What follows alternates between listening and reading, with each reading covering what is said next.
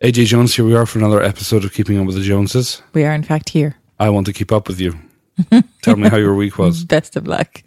My week was good. It was a busy week, but there's not much fun stuff to report. Like, kids starting school and doctor's appointments and kindergarten screenings and that kind of stuff.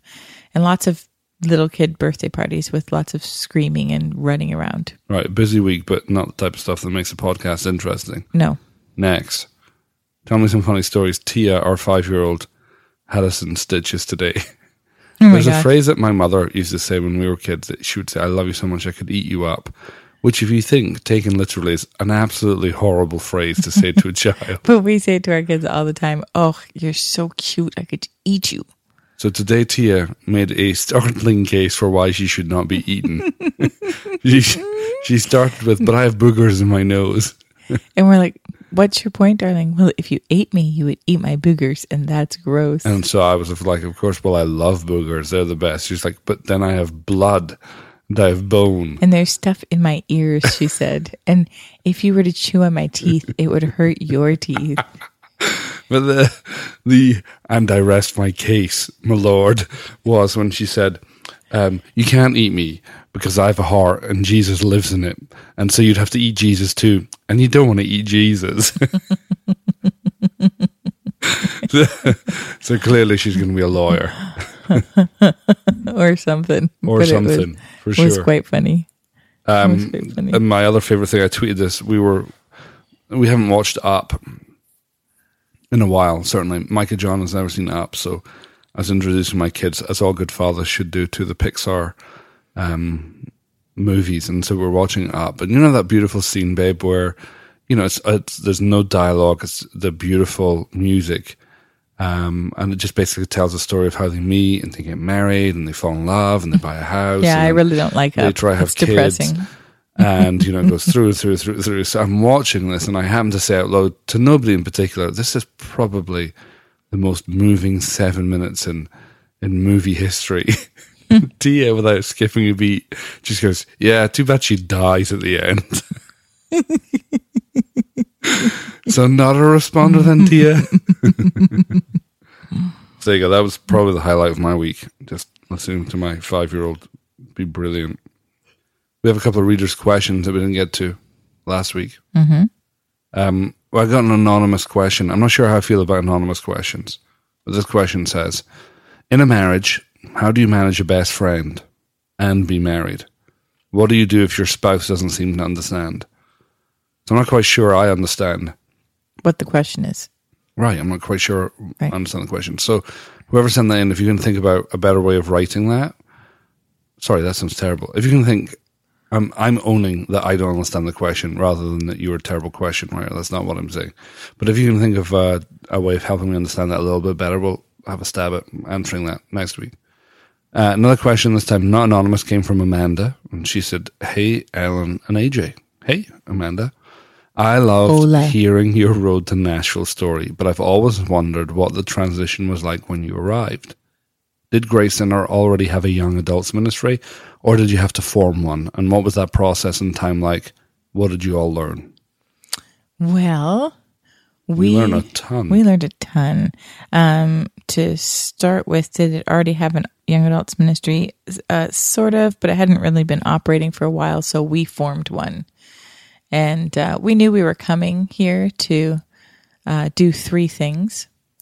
And one of them was to form a young adult ministry. And I had been part of one in Toronto that was fairly successful, and we liked some of the stuff from that. And we just started envisioning really what we wanted to happen. And so we formed one. Yeah, we had our first meeting, I think like January 19th or something like that. And to sort of a preliminary, hey, we're going to do this if you want to join a school.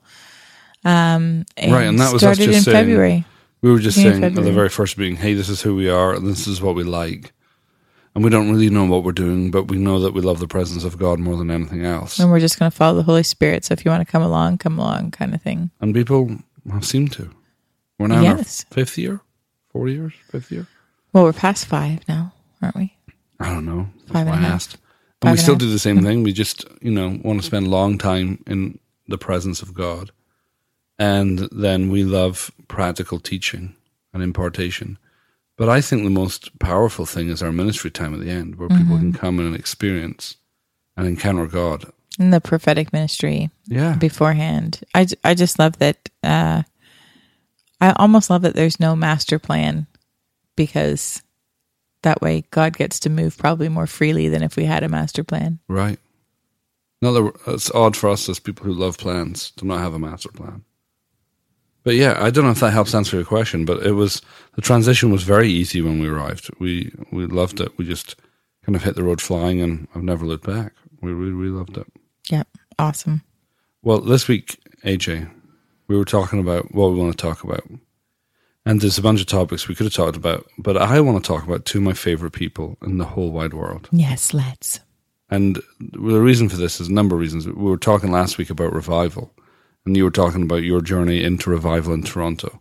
And so the two people we want to talk about this week is John and Carol Arnott. Woohoo! I don't think there's any hyperbole when I make this next statement that there's an awful lot in my life that I would not have if it was not for them. Yes. I would not have a revelation of the Holy Spirit and the Father and Jesus like I do now if it wasn't for John and Carol. Yes. And I wouldn't have you as my wife. No, most likely not. And as a result, I wouldn't have the children I have or the ministry I have. It's true. We wouldn't be here. No. So we owe them a huge debt. Mm-hmm. They've just been... Significant isn't a big enough word. Absolutely significant. Mm-hmm. I thank the Lord. That's right. I thank the Lord for them all the time for what they've done for us and what they've done for countless thousands of people all over the world. Yeah. They're wonderful. Tell us how you first met them. Well, I first met them at the church. I can't remember if I've told that story.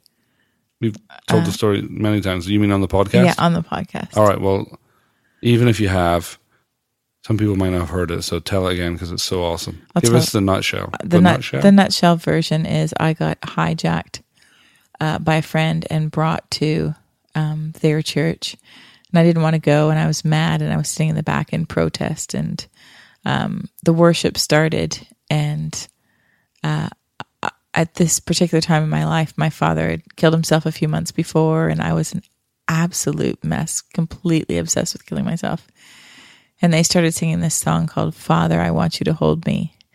And I remember hearing a horrific noise, and it probably took me about 30 seconds, which sounds really bizarre, to figure out I was making it. But I howled. I mean, just howled as I was sort of getting in touch with core pain. Which is unusual because at that point you were ridiculously shut down. Really shut down. I didn't talk really. And I never let anybody see me cry, and I could not get it together. So here you are in a new church, wailing uncontrollably. Wailing with one of the most shy people you've ever met in your life sitting beside me. Poor Sandy. Should probably buy her something. But and how many people are in the church? Oh, maybe 60. Wasn't very many. Okay. So it's not like you could have got lost. Mm-mm. You were... No, everybody looked at me at some point during the worship set. Because, I mean, I could be heard over top of any volume of worship. Anyway, at the end of worship, I sat down only because Sandy pulled me down into my chair, probably because she was dying 1,000 deaths. And I don't think Sandy realized just how much was stored up within me. And at the end of the service, John had spoken, and at the end of the service, he said, "There's somebody here that needs to know that Daddy loves them." And good guess, John. Yeah, good guess, John. Could it be the chick losing it at the back? Keen sense of the obvious. Anyway, I remember thinking to myself, I'm not going up there. There's 60 people in this room watching me. But I seriously wonder if angels were pushing me. I remember my body getting up and walking up there and me thinking, what are we doing? Why are we going up there? But anyway, walked up and John opened up his arms and I walked into his arms and I cried all over that man for about 40 minutes. Snot, tears, the whole scenario. And they pretty much have had me since then, whether they wanted me or not. But you sobbed and snotted all over that shirt. You never saw that shirt again. No. And still to this day, when we asked John about the shirt, he just smiles. He never says anything. So for a while there, we were buying him a new shirt every Christmas, weren't we? Just to make sure that we'd... Hey, John, we owe you a shirt. Hey, John, since you're not going to tell us, we're just going to buy you another shirt. So you met them, as we discovered last week, way before Revival ever hit. A couple of years before. And then they just parented you back to life, really. Yeah, I mean, to begin with, it was just, Sunday mornings, they would, it was mostly John, and John would see me and just love me or pray for me or give me a hug or, stuff like that. And then a little later on, when I was doing things like hitting other youth leaders at church, Carol would call me aside and have little discussions about not punching people at church and, handy, so Old Testament. handy tips like that, so, yeah. And then, when the renewal started, we basically all lived at the church. I mean, you went every night. You didn't even have to talk to your friends about where you're going to be because you all knew you were coming back tomorrow night, see what God was going to do. So I find it funny that, before I'd ever met them, I'd read all this stuff on the internet about them. And, you can Google a whole load of nonsense about them. And now knowing them for, I don't know how many years, 10 plus years, and having lived with them for 4 of those years and having been by their side traveling the world with them for over a year, it's so funny that people could come to the conclusions that they have about them. Because truth be told, they're I don't know how to describe them. They're two of the most Jesus-loving people I know. I mean, their love for Jesus is incredible and tangible. Really and they is. actually, the two of them, they have a lot in common with the Holy Spirit, in their personalities. They're ridiculously fun to be around. They're constantly emanating joy, wouldn't you say? Incredible. They're constantly pointing towards Jesus. They are. They're constantly pointing towards Jesus. That's a very good point. And they're very humble, but they're just incredibly joyful people to be around. I love them. They both have eyes of love. They're childlike. Oh, so childlike. Yeah, they really enjoy when God does something, even if it's new and even if they don't know what he's doing. They don't panic. They just sort of go, okay, God. They're constantly asking him questions and, I wonder if I have a somewhat unique perspective on some facets of their life, having traveled with them and been so close to them in the midst of ministry. I would always be amazed at the consistency of the Holy Spirit honoring them. And what I mean by that is we'd go to so many different churches and different cultures and different countries, and the same thing would always happen. You'd walk in and the atmosphere was pretty. It was, either vibrant with excitement about what God was going to do, or on the other end of the spectrum, really staid and full of unbelief. But the same thing always happened. The Holy Spirit would show up and just absolutely turn the place upside down so gloriously. And I think part of that was their utter confidence, yes, that the Holy Spirit was going to show up, but also utter dependence on the Holy Spirit. Knowing full well, Lord, if you don't show up, then it's just another meeting. And, I remember being in Oxford University in the theology department. I'm watching the Holy Spirit just fall on these students and on these professors and just have an incredible time. And then, go to Japan and seeing the same thing, people all over the floor. But both John and Carol, I'd be beside them and I'd hear them praying just these wonderful, beautiful, tender prayers of submission and honor to the Lord. And it's no wonder he'd but not wordy, just simple. Oh, yeah. So simple. Tell me some funny stories about John and Carol. Well, when we lived with them, we used to have quite a bit of fun. Carol and I used to have fun hiding chocolate from you and John. How well did that work? It worked very well. We had a stash. Are you on drugs? Dude, we had a stash Did you just dude me? Dude, we had a stash that you were able to find, and we had the stash that we were actually hiding that you guys didn't find. I don't believe you. I always found chocolate within about 15 seconds of being in their kitchen. That was the ones you're allowed to find. I think you're making it up. Oh, no. Mm-mm. Okay, I asked for funny stories, not antagonistic stories. Oh, well. We always knew we could get Carol to come down for a visit by cooking popcorn and opening the door between our apartment and their house above us, and she would somehow come up. She'd come down, like, and make up some excuse why she'd come down. As kryptonite is to Superman, so popcorn is to Carol. It's true. I remember John is really funny. He's he appears to be very random, but he's got a great track record in the midst of that randomness. Let's clarify. He's absolutely random. There's no appearing. He is one of the most random people ever, but he bats about 8 or 9 out of 10 for the Holy Spirit on that randomness. Yeah. So I remember this one time I had been in the midst of studying God's Generals and had become fascinated with Aimee Semple McPherson and was reading all this stuff on her and talking to the Lord about her and stuff like that. And while I was right in the midst of, all this study of her, I see John in the cafeteria at church and he's, just putting his tray away and I'm putting my tray away. And he says, AJ, what do you think about Aimee Semple McPherson then? And I was like, oh, John, I've been studying her. Oh, so you know who she is? Yeah. Well, I just think you're so like her or something. And then he just like walked away. And for me, for him, it was just some random conversation. But for me, it was like this huge confirmation of like, okay, God, you're talking to me through this person and encouraging me. And this was before I'd gone into ministry or anything like that. It was just a fascination with a woman of God. Yeah, I would wonder how many decisions John has made and the ministry that John leads has made based on John's randomness that is actually the Holy Spirit. I remember once being at a conference and Jack Frost was speaking, and I don't know, there's probably 1,000 people at the conference, and I'm on one side of the church hall just, trying to get something done. Actually, I'm running an errand, and I see John. John catches my eye. He's on the front row. And he beckons me to come over. And so it's kind of inconvenient because it means I have to walk in front of the whole auditorium, right in front of all the TV cameras onto the front row where John is. And so I, try and be as subtle as I can. I sit next to John and John's like, Alan, you see that young man over there? And I look to my right and, while everybody else is seated on the other side of the auditorium, there's this young man standing up. I said, John says, go over and say hello to him. I'm like, okay. So I get up and proceed to walk to the complete other side of the auditorium where I meet this young man. I just introduce myself to him, say hi.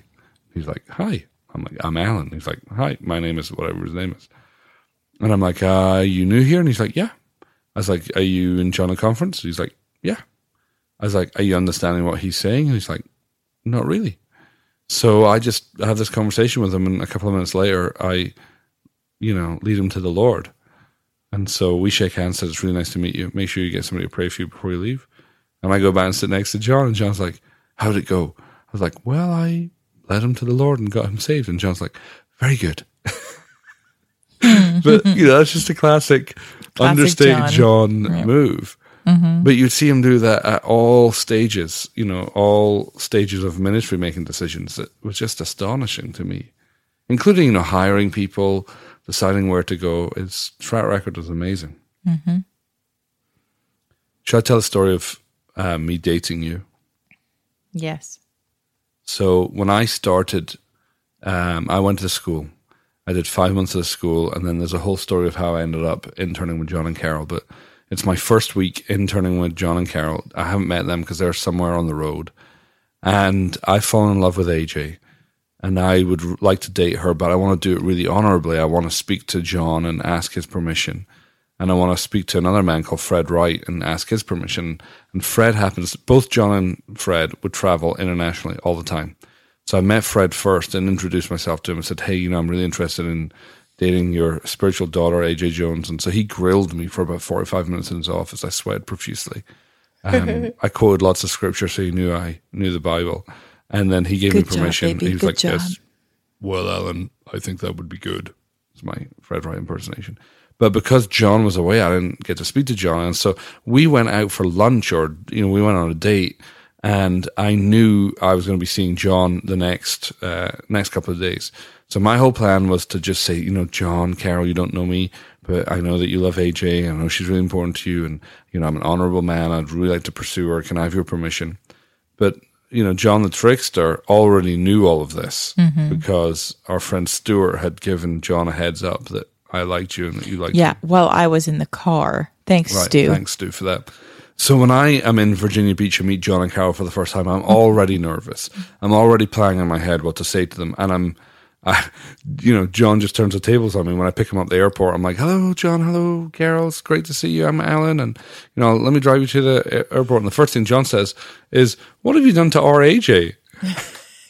So I'm like, well, sir, I wanted to speak to you first, and and so I'm panicking. He's like, well, why don't we speak at the end of the conference? And I'm doing the math going, because that's like 5 days away. You're going to make me sweat for 5 days, and of course he's going to make me sweat for 5 days. So the conference finishes, and it's like midnight, 1 a.m. And John's like, why don't we have breakfast tomorrow?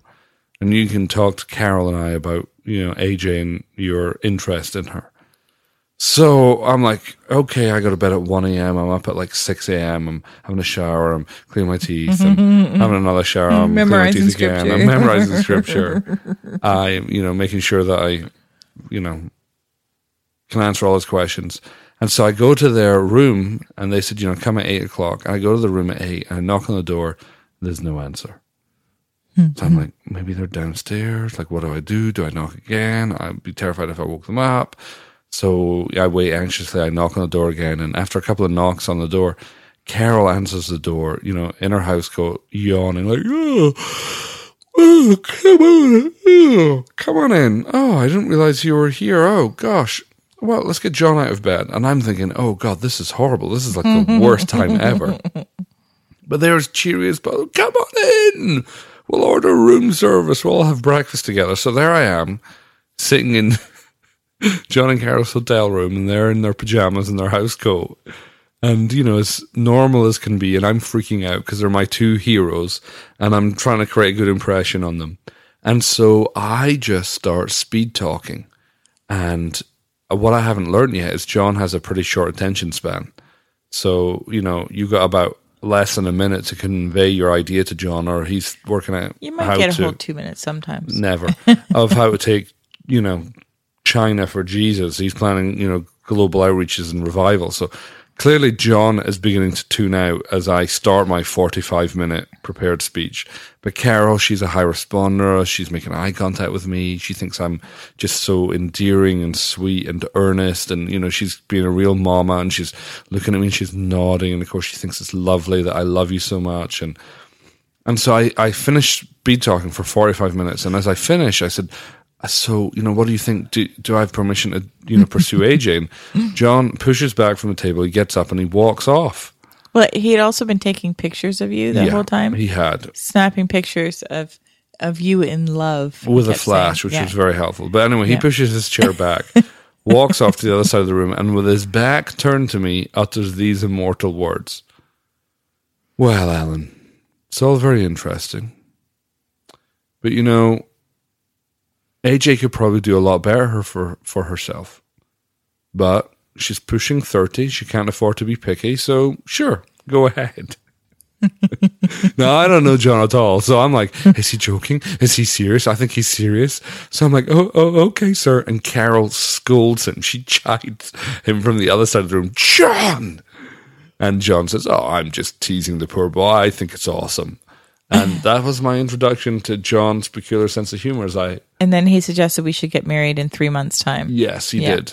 Which actually probably would have been a smart move, but Fred had said wait for 4 seasons. So we waited 11 months and then we got married. Technically, it was 4 seasons. Yeah, technically it was. All right, give me 3 things you love about John and Carol. I love how consistent they are. I think they love very well. That's number 1. Yeah. Consistent. They've been leading the longest running revival in church history. That's consistency for you. But even just consistent on a personal level, we know if we need them, they would be available. Right. Yeah. Yeah. That's number 1. Number 1. Number 2, they're just really fun. They are. So fun. They'll be up for anything. Fun and funny and adventurous, and and they like food. Number 3. I was going to say maybe not as much as we like food, but they like food. Number 3, they're a great mama and papa for the kids. Oh, they are. They're so good. I think because they've been fathered so well by Heavenly Daddy, they're really good mom and dad. Like, they're amazing to us, and then they're amazing to their grandkids, to our kids. They just love them so well, and you know, I love it. I think it's one of the sneakiest blessings God has ever given me. That, you know, my children have multiple sets of grandparents, 2 of whom are John and Carol Arnott, just these amazing revivalists. I just think, God, that is so amazing that they have that heritage. I just think it's wonderful. I also love that, you know, they often talk about the whole thing of their ceiling is our floor. Like, they really want their kids to go farther than they have. And I think I've heard that in tons of places, but they live it. I mean, they really mean it. They open doors for you and, you know, encourage you and really want to help make their ceiling your floor. Absolutely. And they're so earnest in that. If I was going to give you my top 3 things, probably my first one would be they manage to be humble and fun. Most, you know, people who try to be humble come across, you know, really earnest but not much fun. But these guys are just so meek and yet so loving at the same time. And I just think that's incredible. So you're absolutely right. They have done more to help us prosper in ministry than we absolutely deserve. They're incredibly generous in sharing their platform with their kids. We just saw them do that all the time with Steve and Sandra and Duncan and Kate and Stuart and Lindley and us and so many other people. They're just amazing at not having to have the limelight. I love that about them. I would say the second thing I absolutely love about them is that they have such a high value on the healing of the heart. Yeah. And as a result, the same people you see on a stage are the same people off the stage. Yep. They're exactly the same at home in their pajamas. Yeah, I love that about them. They're absolutely the real deal, 100% genuine.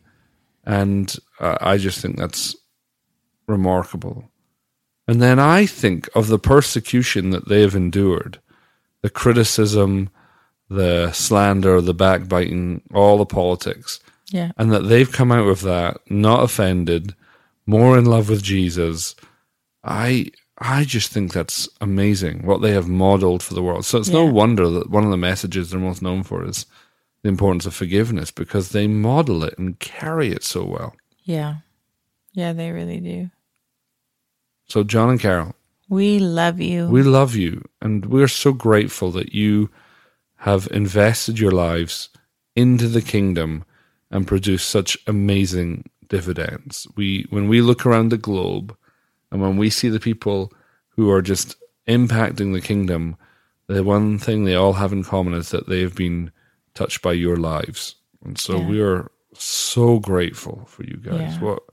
What an extravagant gift from God you guys are to the body and to us personally. Yes. We feel so fortunate. You were saying earlier, AJ, that, again, no exaggeration, you probably wouldn't be alive if it wasn't for them.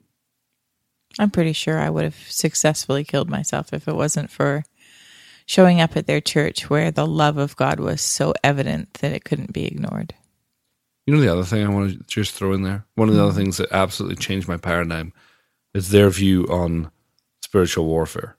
I love that they have such confidence in God's love that it leaves no room to worry about the devil. I remember us being at a conference and the intercessors panicking and freaking out because there was witches in the conference. And John's reaction, I don't think I'll ever forget. He was like, "Oh, that's wonderful. Maybe they'll get saved." There was no sense that there might be turmoil or difficulty.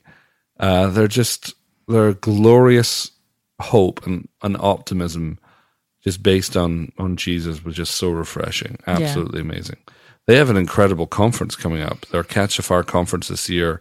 It's the 24th to the 27th of September. And it's going to be an incredible conference. It's all about the miraculous. They have Benny Hinn, James Maloney and John and Carol and Steve and Sandra are all going to be ministering. And it's going to be an amazing conference. So if you are looking for a filling up, a radicalization of your faith, if you want to see signs and wonders, then I would really encourage you to head to Toronto, 24th to the 27th of September. You can find more information at catchthefire.com. And I would love to go to that. Let's see if we can get some time off work and go to the conference. You got to go in January. Maybe I get to go in September. No. I'm sure that's how Jesus works things. No. Well, A.J. Jones, any closing thoughts as we wrap up this week's podcast? No, not that I can think of. I think I hear my pillow calling me, AJ, come over here. There you go, ladies and gentlemen. That is your wisdom. I will leave you with this thought. Don't fry bacon naked. That's a good tip.